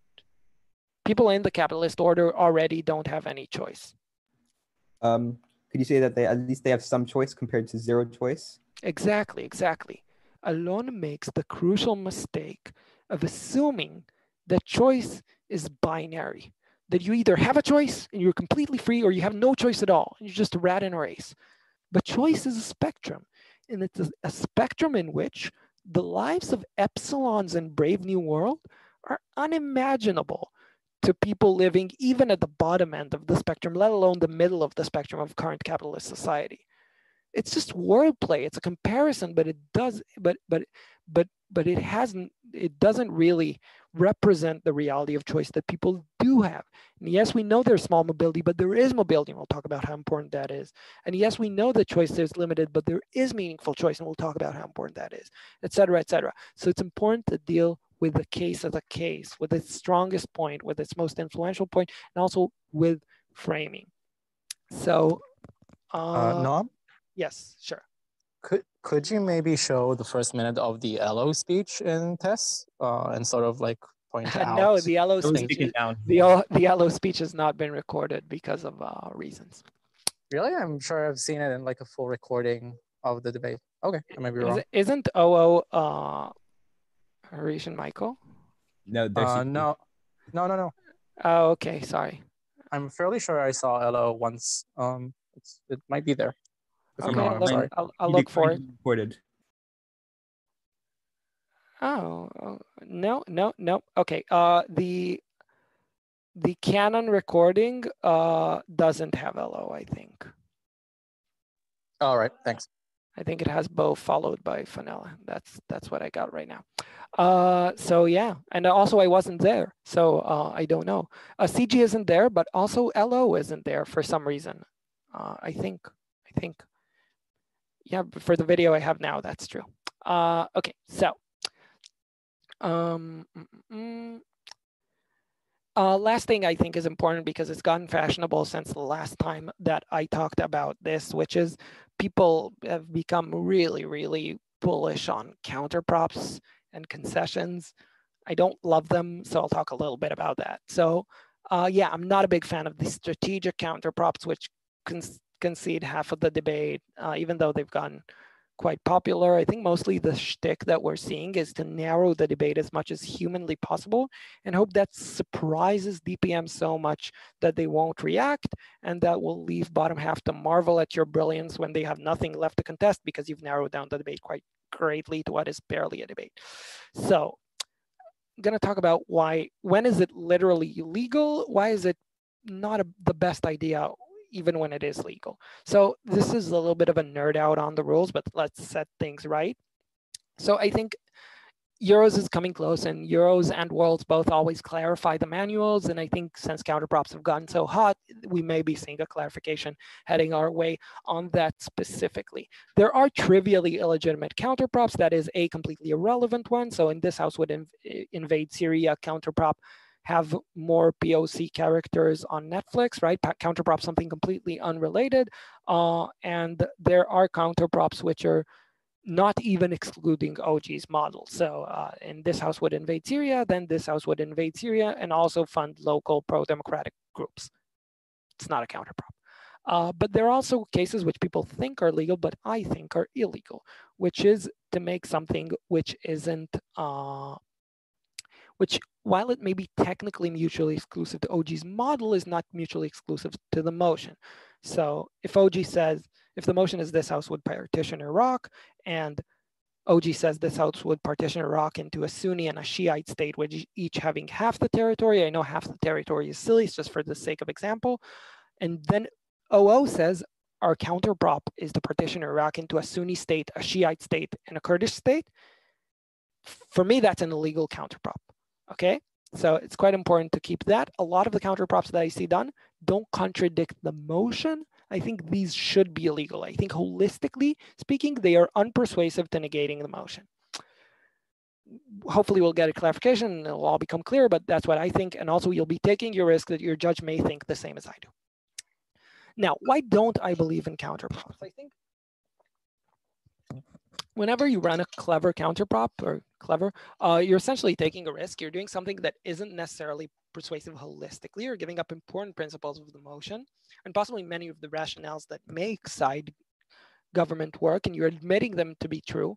And then you're just heavily reliant on the judge agreeing that what you did is very clever. So the first thing I'd like to say about how risky that is I think a wild risk. Unfortunately, judge level, ethos, language, gender, race. I think the more you try to do those things, the more you subject yourself to implicit bias. And unfortunately, I think something that you see working for top teams, which are automatically assumed to be clever, won't necessarily work for you. And I always try to maximize my control of debate outcomes and minimize the room for bias and error. So that's the first reason. But I think just the second reason is that ultimately what you're doing is you're admitting there's a problem and you're suggesting an alternative way to solve it. But oftentimes your alternative way to solve it is not necessarily, is not really, it just has exactly the same faults. And then it's sort of hard to criticize for them because it has the same faults as they do, but they will end up criticizing it. And then you'll end up having a very low persuasive contribution to the debate. And I think one of the smartest things, which I've heard again from the Will Jones Red Sea Open lecture, is you're meant to please your crowd. You're meant to please your judges. Do the things that make your judges happy. Essentially, when you're doing something like this, a lot of the times what you're doing is trying to make your judge a little bit miserable, but forcing them to give you the win because of things you think you're getting right with the rules. But I wouldn't count on it. I think the best way to consistently win, especially when you're an underdog, especially if you're ESL, especially if you're two women, especially if you're one of those groups that isn't automatically assumed to be winning, and I don't think bias is that big in debating, but it's definitely an issue, is please your judges.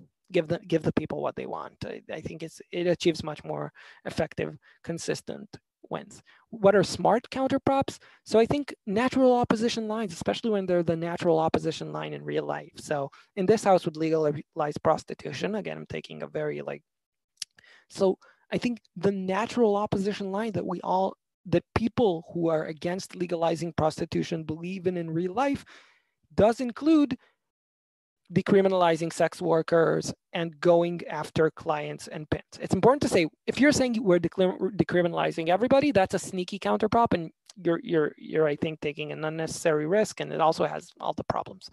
But if you're saying I'm decriminalizing sex work for sex workers, but I'm also going even more after clients and pimps, then I think you're being very fair, you're keeping the debate still reasonable, and you're doing a counterprop that's actually, I think, smart. One last thing I have here, sort of disconnected, an example of framing, which is there's a famous Tversky and Kahneman study, two people who got the Nobel Prize for economics, which is, it was very, very pre-COVID. So forgive the example, that's just their example from 15 years ago, but there is a plague about to erupt, and there are two. So what's presented to people is a question. The first type of people, the first questionnaire, get the question of there's a plague about to erupt. You have two options. Alternative A saves 200 people, and alternative B means you have a third of 33% chance to save 600 people and a 2/3 chance of saving nobody. That's group A. Group B gets a questionnaire that says A, 400 people will die, and B, there is a chance of a third that nobody will die. In case you didn't follow along, those two are mathematically identical. It's also said that there are 600 people in this town or whatever. Those two are identical, but they're just presented with a focus on death or a focus on life. As you can expect, preferences were both having an overwhelming majority for one answer and be completely inversed in both cases. So in cases of people who got questionnaire A, most of them chose to save 200 people. In cases of people who got questionnaire B, most of them chose a chance of a third that nobody will die. This is despite being presented with identical options. So I think one last good real life empirical example on the meaning of framing and how it often impacts even your judges and even the best of judges and why it's quite important. Let me see. Think of questions for now. I'll take them in a minute.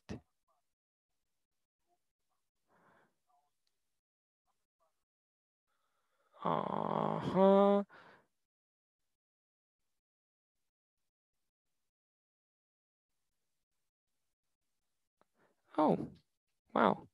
Okay, somebody sent me a version that does have LO. So yeah, let's. Can we see it? Yes, we will. But oh wait, I don't know if I shared sound. Okay, I am sharing sound. Bo wanted to champion China as an example for his side of the house, but the Maoist revolution in China condemned millions and millions of people to famine and poverty.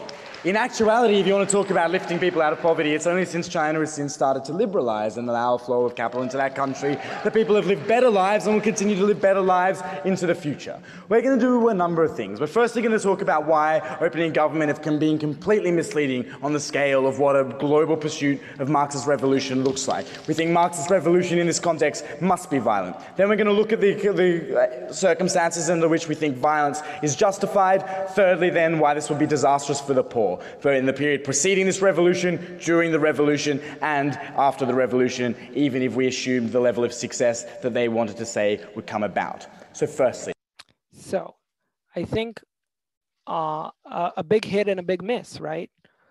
And that's why one of the reasons they end up not winning, because it's good about how direct it is in framing and hopefully further down the speech in saying that it is violent, but it is outcome focused, thus missing the strongest logic that OG give.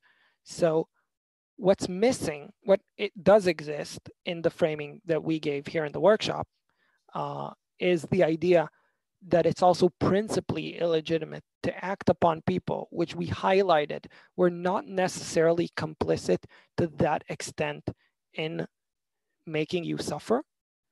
And that makes it principally illegitimate. Whereas the framing is really sharp on outcomes, but it's very outcome focused, which then lets second speaker for government say, but listen, your right to self-defense is independent of outcome, which they're able to do quite persuasively. So that's, I think, the part that hits and the part that misses about that counter framing from LO. So I think it's a really good teachable example. Again, all of these people are great speakers. Being in finals is quite hard. This is not to like diss on anybody specifically. I think there's something to learn from everything. Any questions? So what exactly should he have done then? Those. So I think there is a big focus on outcomes here, which is why it'll be bad for the poor. But there isn't enough focus on why that makes the right to self-defense limited. And the way I would have gone here is, yes, if someone is targeting you specifically and is threatening your life, I think your right to self-defense is, and again, I'm working from that analogy because I think that analogy then becomes very powerful, both in the first speech, especially in the second speech. Then your right to self-defense against that specific person is independent of outcome. Even if you'll get injured in self-defense, even if it was better to capitulate, you still have the right to self-defense. But your right to self-defense doesn't extend to putting third party at risk, doesn't extend to acting violently against people who had nothing to do with it.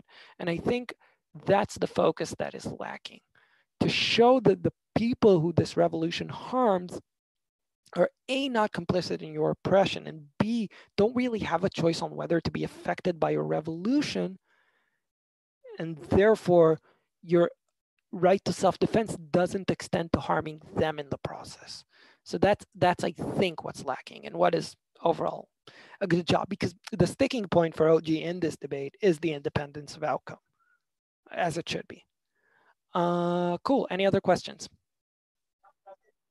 Also, is still very clinical about the violence, like at least in the part that we Yeah, saw. it's a little clinical, but he says he'll be more explicit down the speech, and I'll just believe it. Sometimes you have 2, 3, or 4 absolutely separated points, but not contradictory, which can't be united by one worldview or one principle. How do you approach a PM speech in such a case?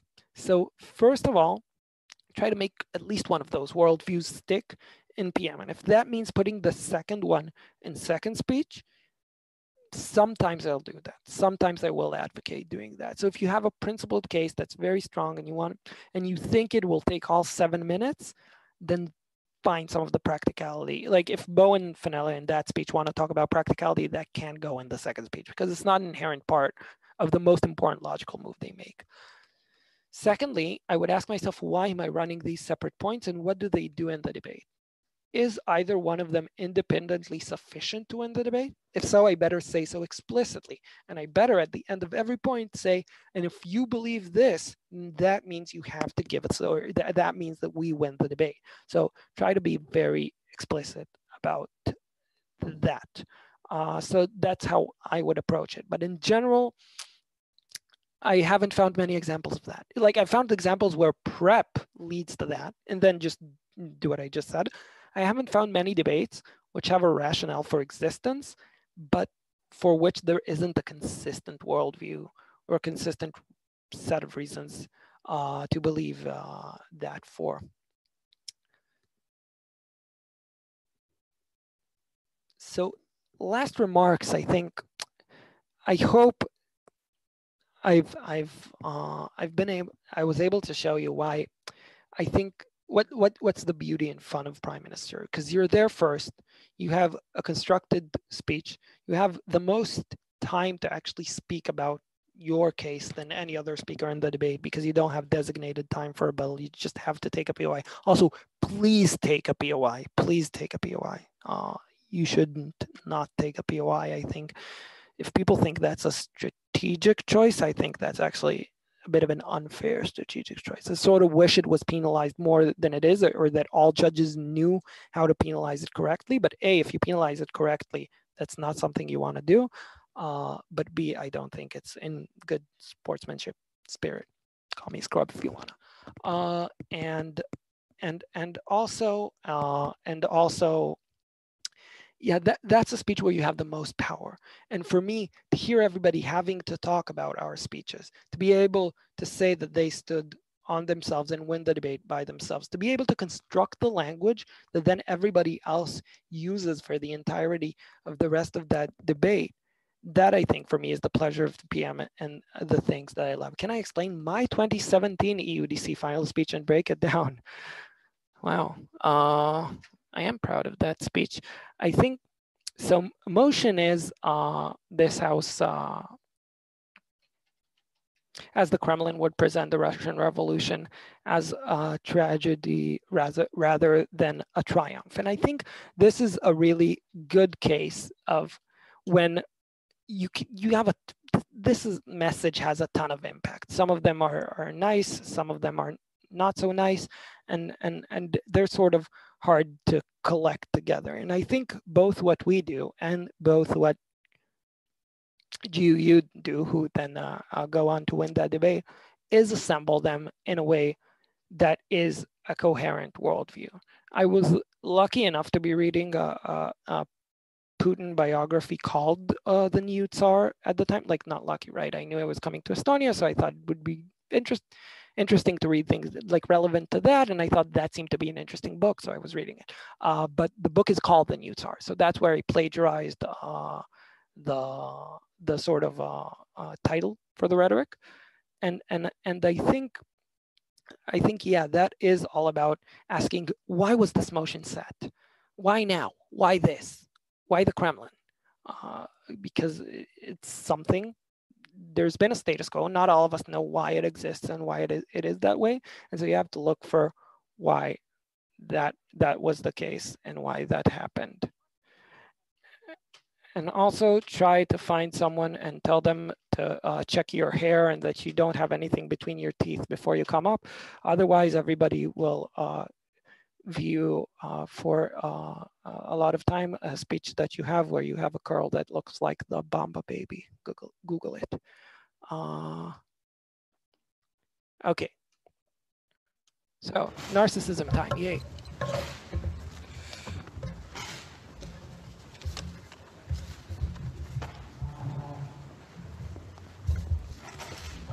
In the meantime, everybody can think of questions.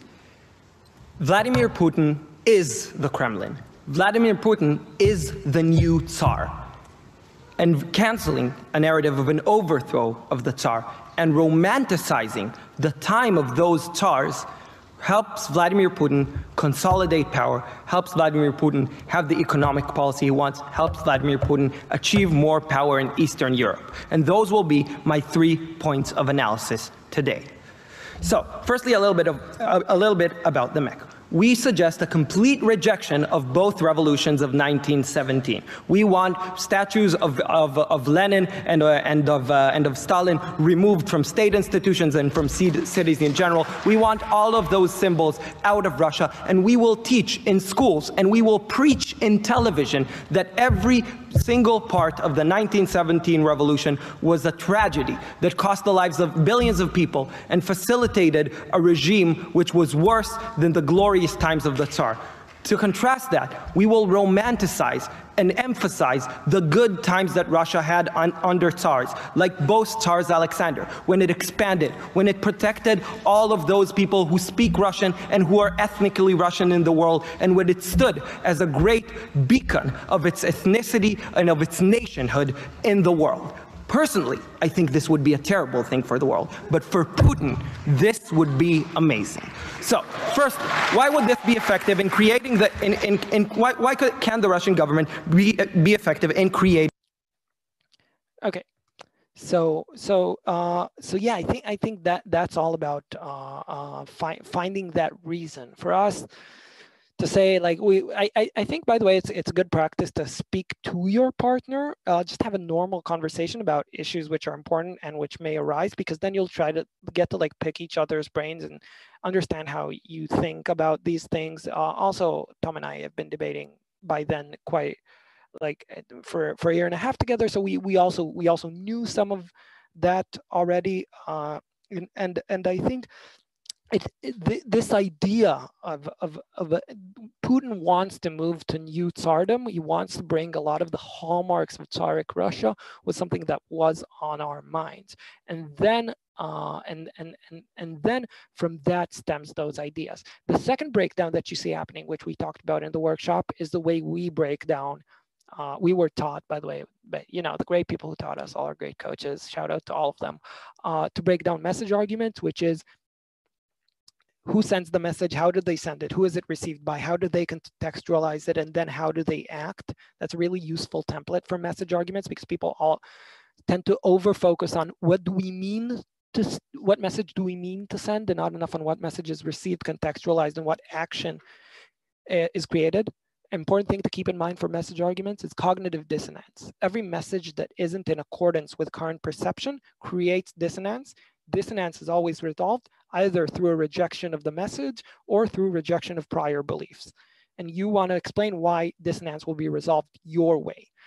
So the second thing we do is explain why that message is actually contextualized by people who are really thirsty to hear it, who really want to hear it, and then how that actually impacts Putin's ticket for ruling specifically. So in those cases, we again contextualize that to the audience and to the panel by the fact that they know all about, like, the Putin riding a horse, bare-chested, Putin wrestling a bear stuff, and they know those things are important to Putin. So again, contextualizing it with those examples. Should we go into such intricate detail with our model? It really depends. Some models are quite obvious. Some things require a bigger model. And I think in this case, it's just, we wanted to say the full like both sides of what we're doing. That actually ended up being really important in that debate, because CO then has an extension on how it's better to lead with a positive message, and the fact that we in advance said that we will also have a positive message for Tsaric times ended up being really important. The second thing is we think it's sort of unclear, and we want to explain how that's done. We want to explain how that looks. The third thing is, you'll notice our first points is we want it to be effectual. So yes, we are steering into that. And I'd say if you're going big with a model, if you're saying, yeah, we're going to basically brainwash the population, then you should explain how you would do that, because you're looking for that to have effectiveness in a contested environment. Sometimes teams have some proposition which doesn't need that deep. So there are three cases, I think. There are debates which don't need that much of a detailed model, like this house with ban zoos, this house with legalized prostitution, but also more significantly more complex motions like example. Let's find something. This house would round 8 from Warsaw. Other Latin American states should fund anti-government groups in Venezuela, or something like that. So again, there isn't that much to model there. It's pretty much self-explanatory. You just want to say what you are and aren't doing. Some cases require a massive model. This is where I like to show a video by Marlena for a motion from Zagreb UDC of this house would partition Iraq, where she gives a beautiful 6-point model because she knows that a lot of opposition's arguments are going to depend on this being done incompetently. So it's very important to make sure for this to be done competently. And the third question, which I think models can be important too, is how big are you going? Like here we went big, and that's important. I think going big is, by the way, the correct answer, and not running away from the motion the majority of the time. But it's important to ask yourself, how big are you going? And then use your model to highlight that. So third example, like another example of something that really requires a model is like parenthood tests or voting tests. You really want to make sure you've ironed out crossed your T's and dotted your I's, because a lot of opposition arguments are going to hinge on this being done not well. Like if parenthood tests are only in the majority language, then obviously opposition has a very powerful argument, but a good, well-meaning government that isn't bad will make them available in all the languages that people speak. So you want to model that in, because you're about to hear that, and you don't want to like look like you're backtracking on your model. Or so don't go into too much, but you know, if it's something that takes a little bit of thought to get right, then yeah, probably you will. How to break down time management in an LO speech. So about the same as a PM speech, except you need about 1.5 minutes of rebuttal. So you have time for less positive. And last thing,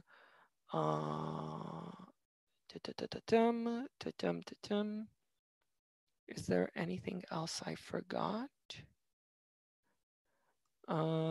Okay, so two last things. One, I leave you with dinosaur and yay, and two, I'll find the Marlena video, because that's like when you do need a model. I think that's probably the most beautiful example I've ever seen.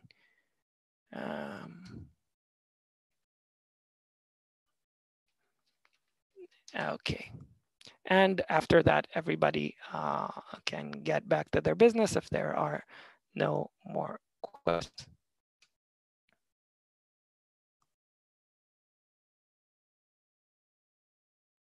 When Barack Obama says that there is no military solution in Iraq, one wonders what other kind of solution there could possibly be. At the point where IS is crucifying Christians, at the point where our neighbors like Jordan and our allies are being flooded with 500,000 Assyrian Christians, where Turkey is being flooded by refugees, and where IS takes towns every day with the Kurdish Peshmerga unable to defend themselves, we wonder what kind of solution Mr. Obama is envisaging.